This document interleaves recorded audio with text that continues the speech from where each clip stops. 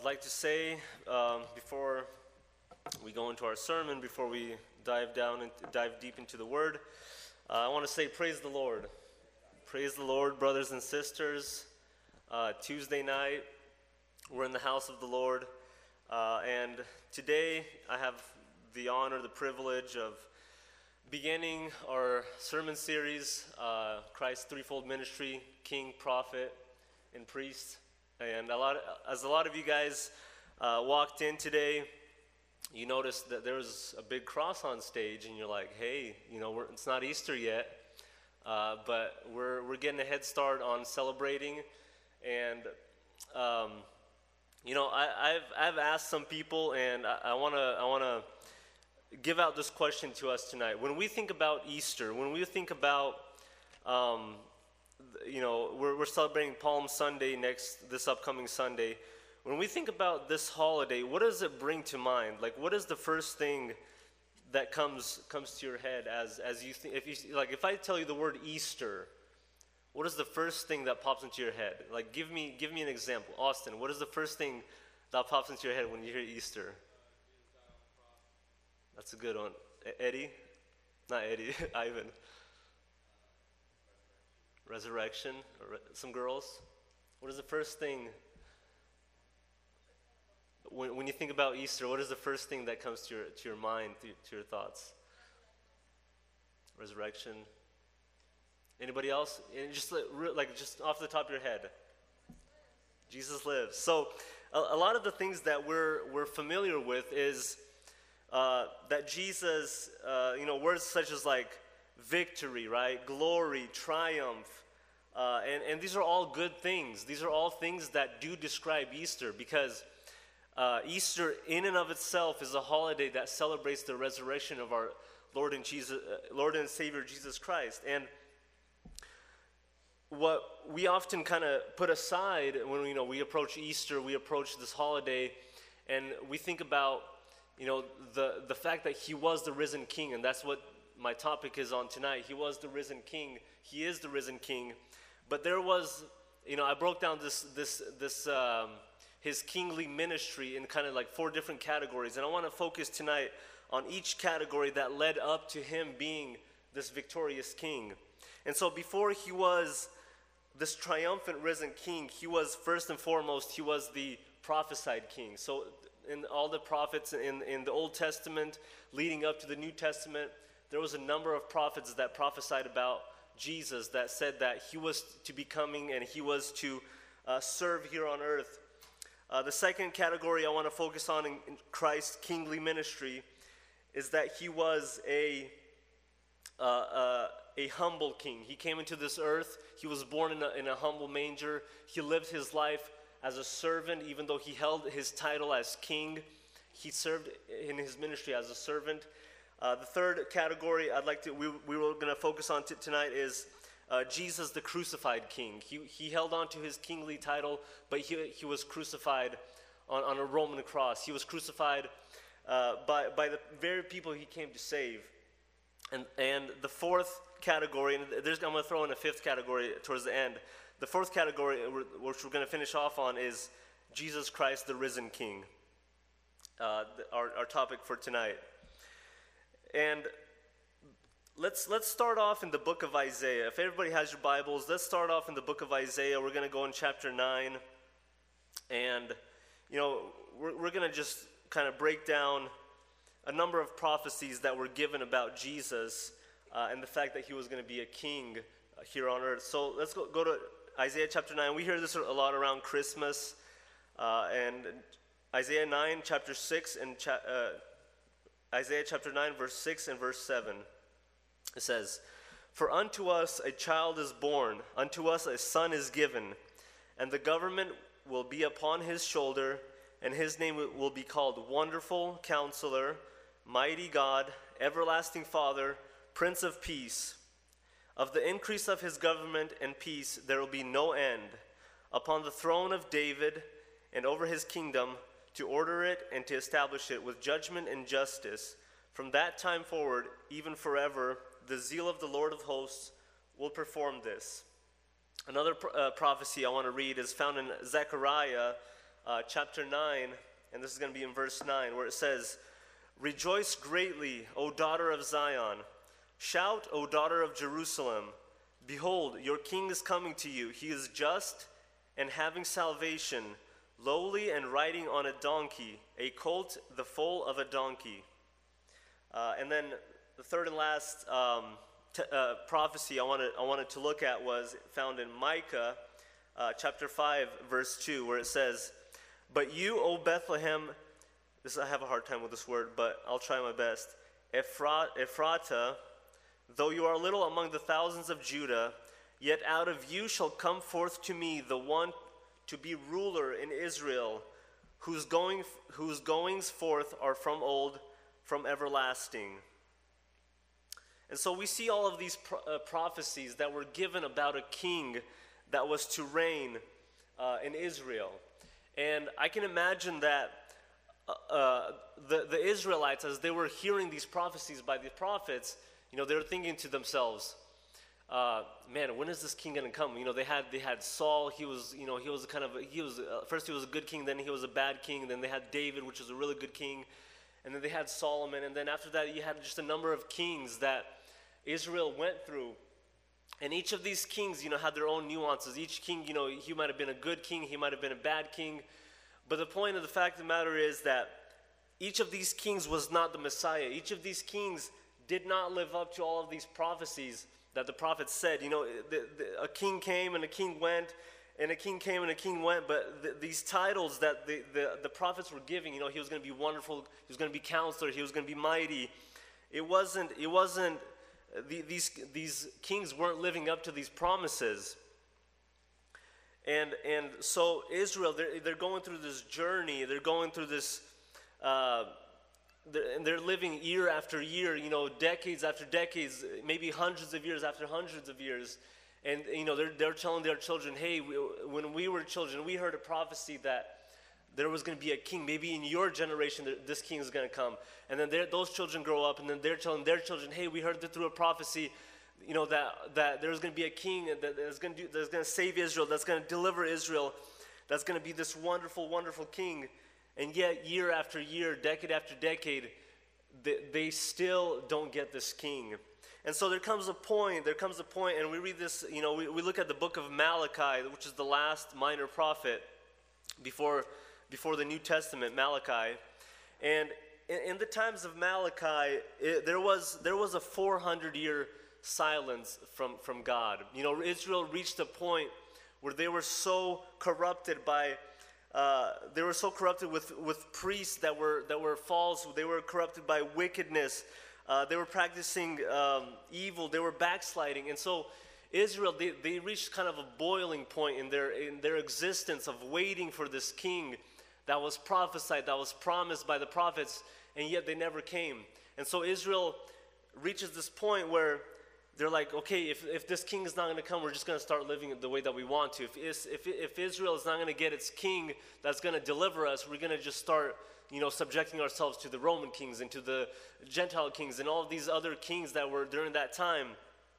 And so 400 years passes without a word from the Lord. 400 years passes between Malachi and the New Testament, where the Lord kind of just allows Israel to just kind of mope in its misery, right? Like it's like, just, have at it. You have turned your back on God so many times. Just here's your 400 years. Do as you please. And then after 400 years of silence, the silence is broken. And this is where I want to turn to Jesus, the humble King. And so in chapter 1, Matthew, the apostle, he begins this really long genealogy of names that tie Jesus with David. And this entirety chapter, the first chapter of Matthew, it's solely dedicated to show that the lineage of Jesus was directly related to David. Jesus was said that he was going to be called the son of David. And so Matthew goes to go through all this great trouble to show that, in fact, Jesus was the son of David. We read very first verse, it says, the book of the genealogy of Jesus Christ, the son of David, the son of Abraham. And so it begins from Abraham, and Abraham begot this guy, and this guy begot this guy. And so we go through all this list, and we finally reach verse 16, where it says, and Jacob begot Joseph, the husband of Mary, of whom was born Jesus, who is called Christ.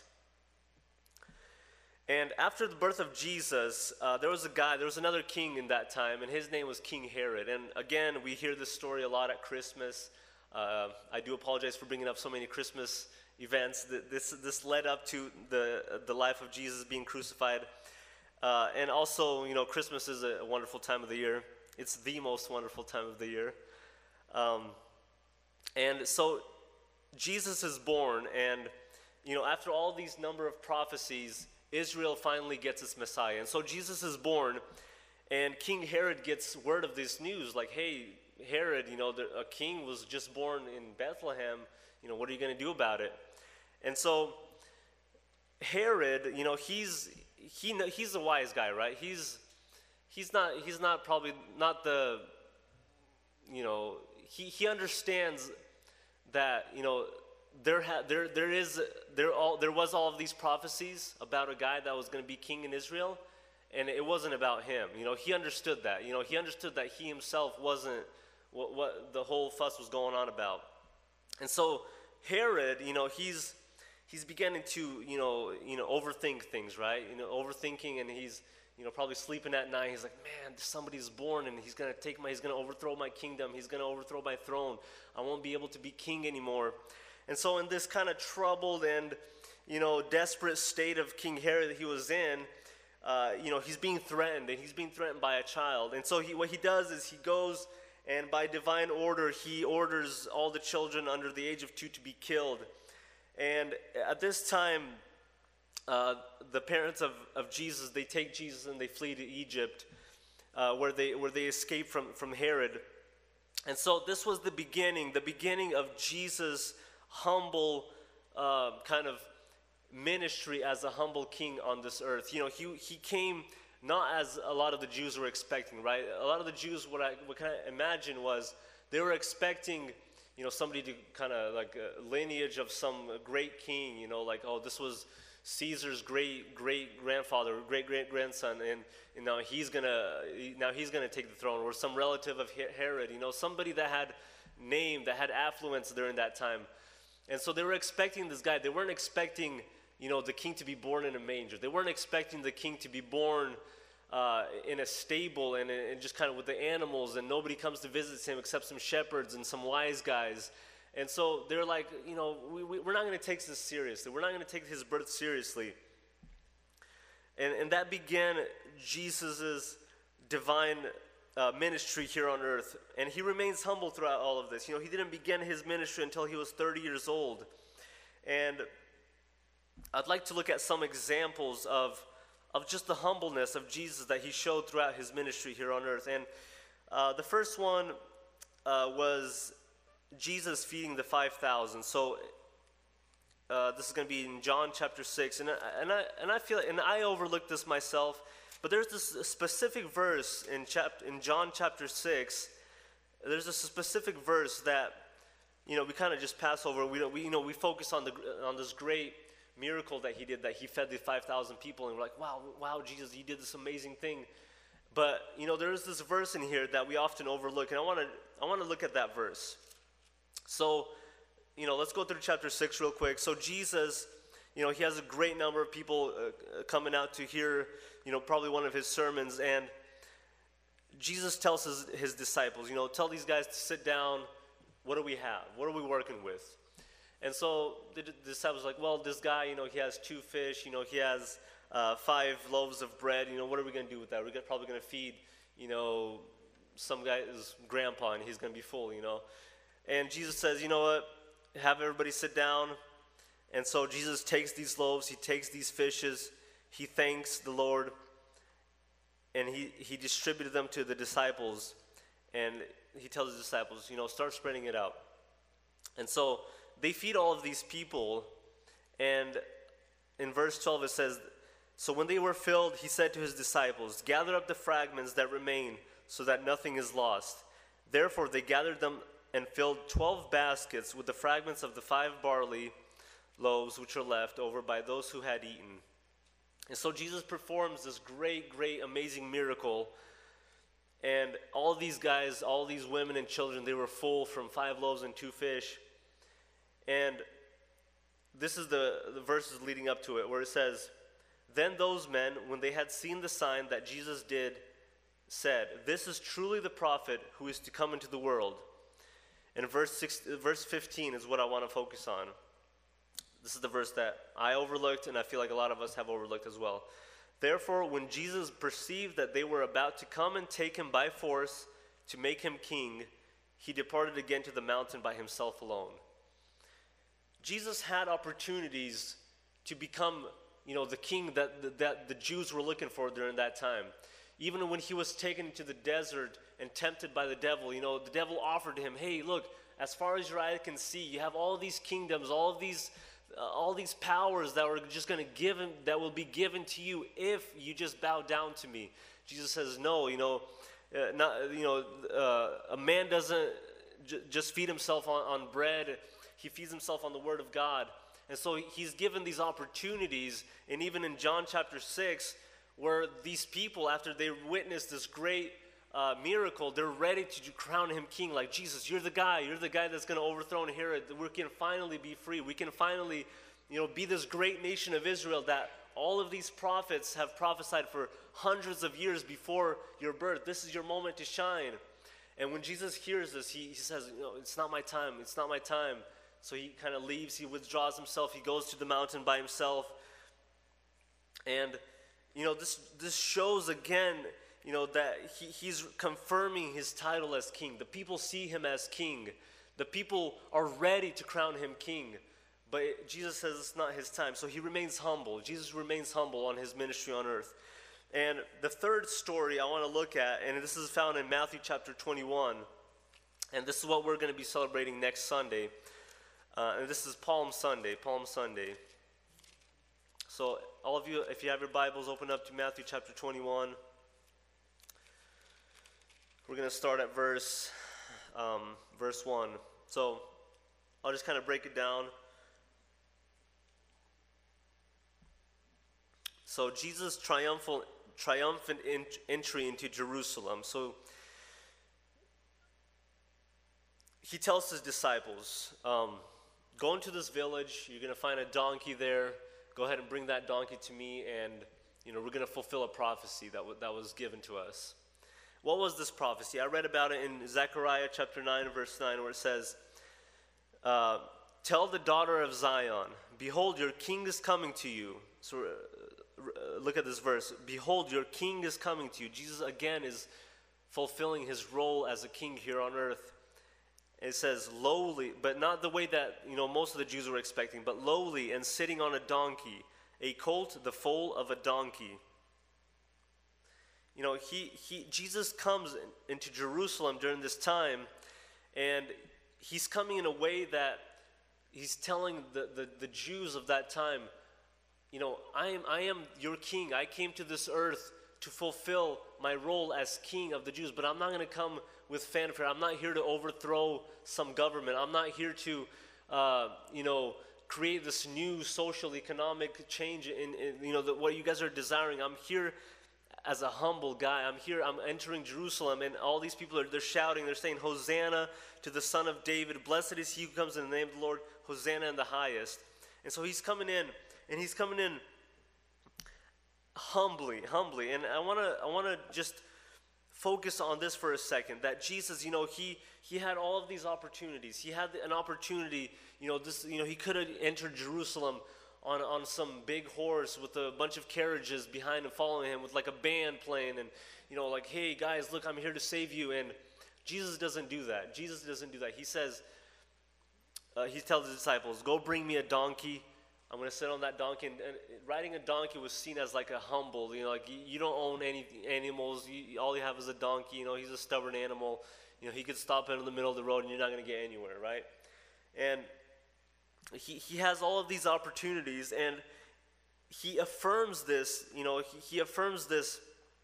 the fact that he was sent here on earth not to fulfill, for him to become king here on earth, not to become an actual king of the Jews, but he was here to establish his kingdom in heaven. And so this is found in John chapter 18, verse 36, where Jesus is standing before Pilate, and Pilate asks him, "Are you the king of the Jews?"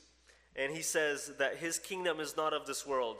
And if it was of this world, he would have servants fighting for him. He would have servants kind of protecting him, saying, you guys are not, you're not going to destroy Jesus. You're not going to let him to be crucified. We're not going to allow him to be crucified.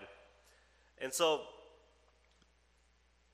Jesus in his ministry on earth, though he was King, Savior, and Messiah, he remained humble, and he renounced his kingdom here on earth, but he was teaching of a kingdom to come.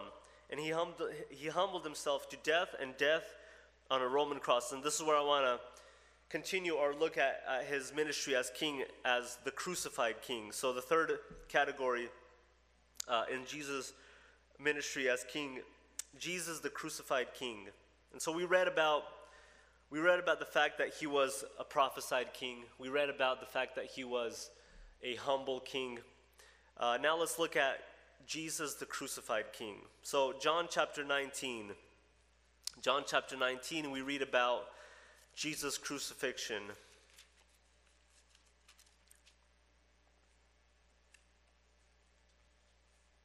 Now he's being delivered up to be crucified.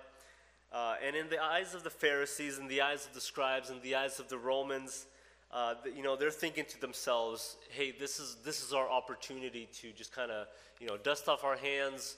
This guy, he was, in our eyes, he was a troublemaker. He was attempting to overthrow Herod. He was attempting to, become this big, significant figure in the eyes of a lot of the Jews. This is our moment to just get rid of him finally, and we can move on from him. So in John chapter 19, verse 14, Jesus presents himself before Pilate, and Pilate says, there's a great number of Jews gathered there. There's a number of just Romans, and just a bunch of people are gathered there to see what's going to happen, like what's going to happen to Jesus. And so Jesus is standing there, and Pilate, he's telling the Jews, hey, behold your king. This is your king. This is the guy that you read about in your prophecies, so-called prophecies. This is the guy that served you guys. This is your king. What am I going to do with him now? And so they're crying out over and over again, crucify him, crucify him. And Pilate, he's this guy, and he's kind of on the fence. He's like, wait a minute, should I crucify this guy that prophecies have talked about him for hundreds of years? You guys were waiting, you alone, you the Jews were waiting for this guy for hundreds of years. He was in your midst. He didn't commit any crimes that were serious. He didn't murder anybody. He didn't steal things. He didn't do all these things. Why should I crucify this guy that literally did nothing? And now you guys are over here, calling for his head. And, they're like, crucify him, crucify him. And Pilate says to them, should I crucify your king? This is the king that you guys are asking for. Should I crucify him? And so the final blow that the Jews deliver on Jesus, that the Romans deliver on Jesus, was they crucify him. And this man Jesus that, served the Jews, that healed the Israelites, that fed them, that lived among them for 33 years, was finally crucified. And the Jews, all they have to say is that we have no king but Caesar. All they can say at the end is, we have no king. Our king is Caesar. This is just another guy that, that's going to remain in history like the rest of the kings that came and went. This guy is just, just another, he popped up, he talked all this talk, and now he's going to be gone, and we can finally get rid of him. And for the Jews that did know Jesus, that served with him, his disciples, his families, the people that got healed by him, that were fed by him, the people that experienced his love, that experienced, a touch from him, they were looking at it. It's like, guys, what are you doing? This was the Messiah. This was what the prophecies were about. This was what we waited for all these hundreds of years. So this is what we've been telling our children that was going to happen. This was the guy that's finally going to save us. What are you guys doing saying to go crucify him? You have this great guy, Barabbas. Why don't you guys go ahead and crucify him? He killed people. He tried an insurrection, against Herod. He was the guy that was trying to overthrow the king. But no, you guys are trying to kill the guy that fed us, the guy that healed us, the guy that healed my mother, or the guy that fed my children. This is the man that you wanted to kill. And so now the Jews that are seeing this, they now witness the death of Jesus. And with that death came the death of a lot of the hopes of the Israelites. Came the death of a lot of hopes of the Jews. They've been waiting for this time for hundreds of years. And now, they didn't hear about the resurrection way. And if they did hear about it, some of them were doubtful. They've probably never seen a resurrection before. And so they see Jesus dying on the cross and like, this is the end of it.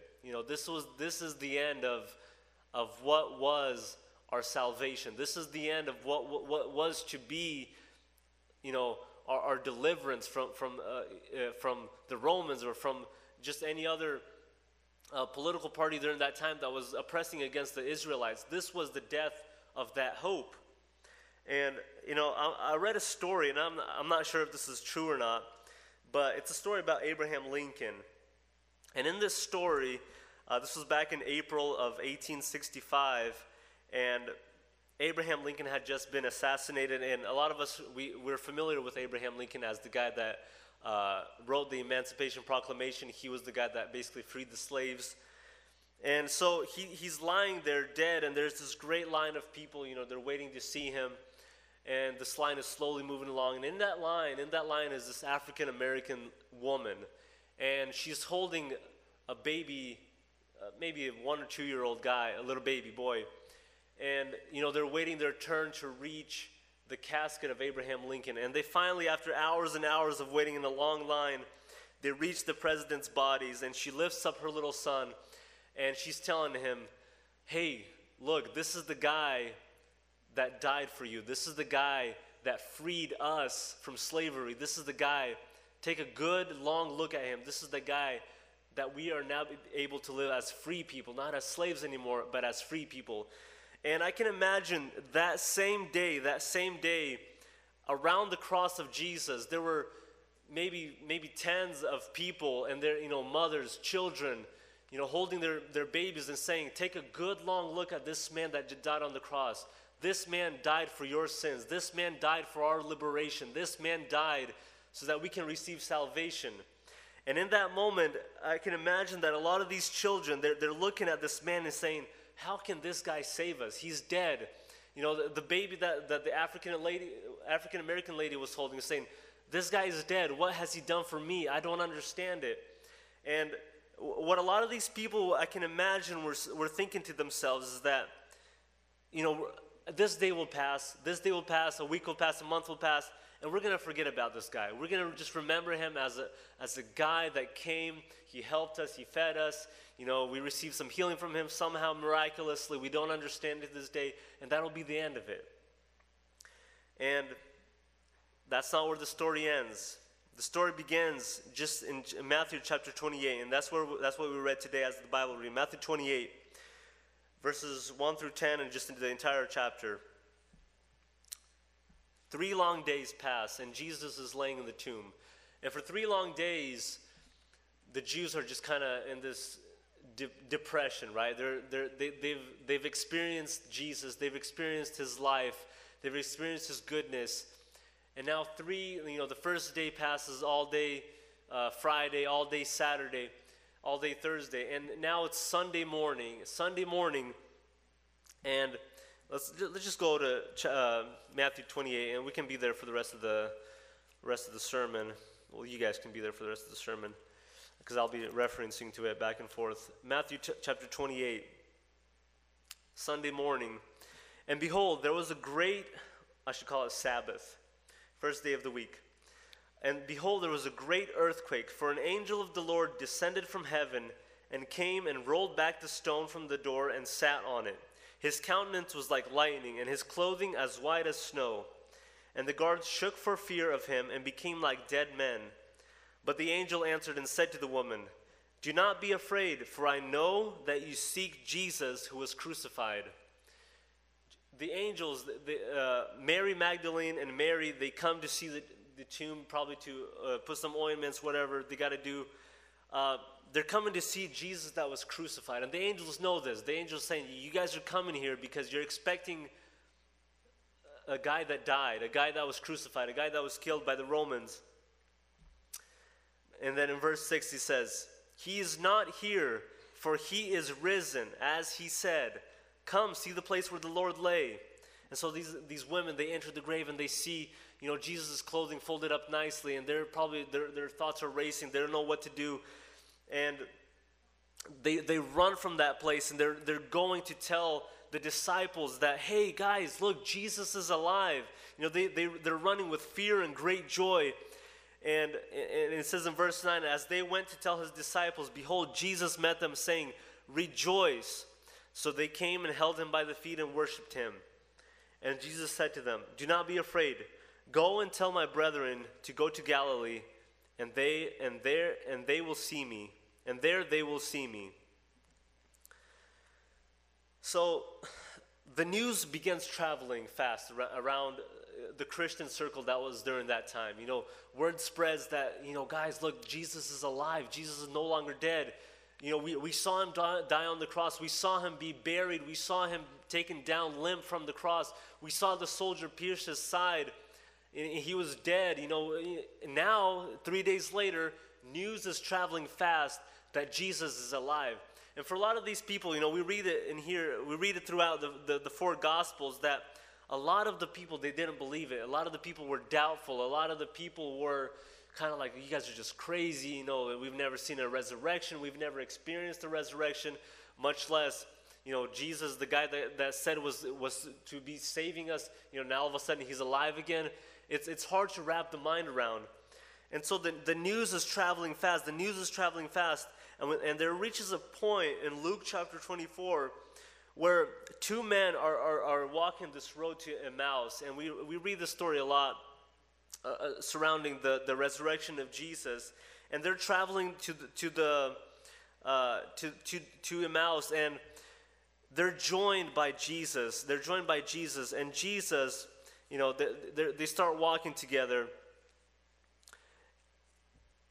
And Jesus asked them, "What are you guys talking about? What are you guys, And during this time, these two guys, they don't know that that's Jesus. They don't. Their eyes are not open.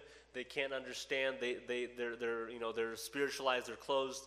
They don't know that this guy is Jesus. And so Jesus joins them on this road to Emmaus, and he starts walking with them, and he says, "What are you guys talking about? What's the conversation, around these places? What's the news? Spill the tea, right, guys?" And these guys are like, "What do you mean? Like, have you not heard what's been happening in this place? Have you not heard about the death? Have you not heard about that? That there's a resurrection now?" And Jesus is like, "What things? What things?" And the guys are saying, there's this guy. His name was Jesus of Nazareth, and he was supposed to deliver Israel. He was supposed to be this great guy. He was supposed to be a prophet, mighty in deed and word before God and all the people. And now he's dead. Now he's been crucified. All of our hopes are dead with him, and we're just we don't know what to do. We're just lost. Who else are we supposed to wait for, right? We waited for this guy for hundreds of years. We're not going to go through this whole process again. We're not going to go through another 400 years of silence. We're not going to go through another, years and decades and hundreds of years of prophecies again just to wait for another Messiah. This was our guy. This was our opportunity, and we blew it. Us people, we blew it. This was our opportunity. And they're saying, and Jesus says to them, "O foolish ones and slow of heart, to believe in all that the prophets have spoken." And he's telling them, "Ought not the Christ to have suffered these things and to enter into his glory?" And so Jesus begins kind of explaining the story to them. Jesus begins in the prophets, and he's telling about all the things that was prophesied about him. He's telling about, that he was to be delivered, like, he was to be crucified on the cross. And he's telling them all these stories. And the guy's like, yeah, we know this. We understand this. This is what we've been taught all of our childhood. This is what we've been taught by our parents, our great parents, that, hey, all of these prophets do talk about Jesus. They do talk about the resurrection. They do talk about the fact that he was supposed to come and deliver us as a people. And so they reach this place, Emmaus, and it's getting dark out, it's getting late out, and the guys are like, Jesus, well, they don't know it's Jesus, like, hey, why don't you stay with us for the night? Just stay with us. The day is long. You can eat a little bit, and then in the morning, you can go on your way. And they're in this room, and they're getting ready to eat. And Jesus takes bread. He takes the bread.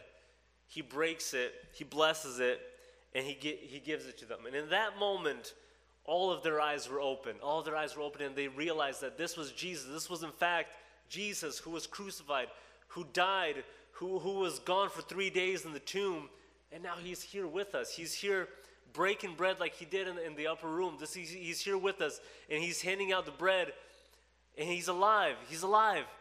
And they're telling to one another, this was after their eyes were open, Jesus vanishes from their sight. He disappears from their sight. And they're saying to each other, guys, when we were walking, did not our hearts burn within us? Did we not, feel something inside of us? Why didn't we realize that this was Jesus? Why didn't we realize that this was the man, that we talked about, that was resurrected? Now he's resurrected. Now he was with us. And now he is alive. And after that, Jesus begins confirming his resurrection. He appears to a great number of people, and more disciples. He shows his hands, he shows his feet. There was a doubting people, saying like, we won't believe until we see the scars on your hand. And Jesus shows them. Jesus shows them, hey, look, there's scars on my hands, there's scars on my feet. And a lot of people, they start believing. And this is where kind of the story reaches its climax, right? This is the point in the life of Jesus as a king. It reaches its kind of epic, beginning or end or whatever you want to call it. And in Matthew chapter 28, Jesus gathers all his disciples together, and they go up on this mountain. And on this mountain, Jesus says some words that, he couldn't say these words before his death, before his resurrection. But after his death, after his resurrection, after his defeat of death, of sin, he gathers all his disciples on this mountain. And in verse 18, Jesus says, all authority has been given to me in heaven and on earth. Go therefore and make disciples of all the nations, baptizing them in the name of the Father and of the Son and of the Holy Spirit, teaching them to observe all things that I have commanded you. And lo, I am with you always, even to the end of the age. Excuse me. And Jesus, he's telling his disciples these wonderful words that he's going to be with them to the end of the age. And they didn't receive yet the promise of the Holy Spirit. But after his resurrection, Jesus tells them, I have authority now as king over heaven and earth. And nothing can take that away. And my kingdom will rule forever. It was talked about Jesus in 1 Samuel,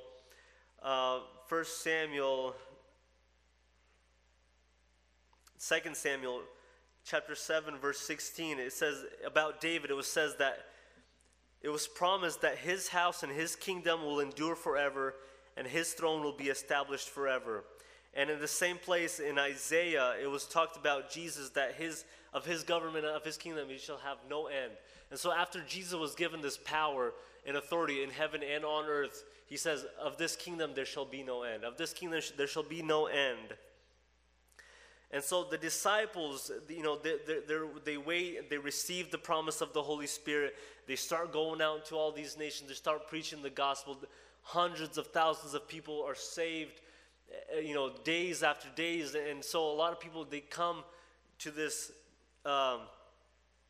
they come to this conclusion. And the conclusion was that Jesus, the guy that was promised to us by the prophets, he did in fact come. This was the man, this was the guy. He came. He served a humble life here on earth as a king. He died humbly on a cross as a king. He rose again from the dead as a king, but now he's a powerful king. He has power over earth. He has power in heaven. And I want to just kind of tie this all together. You know, we're celebrating Easter coming up. And the last kind of category I told you guys I would talk about was that he is going to be the coming king. We read about the fact that he's a risen king. He is alive. He is powerful. He is victorious. I asked you guys, hey, what does Easter bring to mind? He is all of those things and then some. He's all of those things, just things that we, you know, words that we can't describe him. He is all of those things. And now we are waiting. We kind of, as believers, we're in this time, you know, after the resurrection of Jesus and his second coming, we're in this time of waiting. We're in this time of kind of hoping for the coming Messiah. And this time, you know, he's not going to come in a manger. He's not going to come riding on a donkey. He's not going to come humbly. He's coming as a powerful king. He's coming to take his church. He's coming to take his bride, the church of Jesus Christ that he has prepared for hundreds and thousands of years. The church of Jesus Christ is waiting patiently for the second coming of Jesus. And during this time of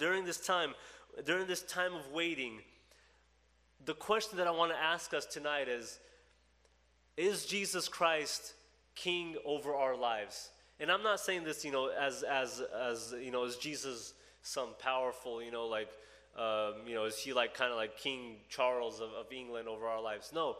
Is Jesus, does he have rule? Does he have reign over our lives? Does he have control over all aspects of our life?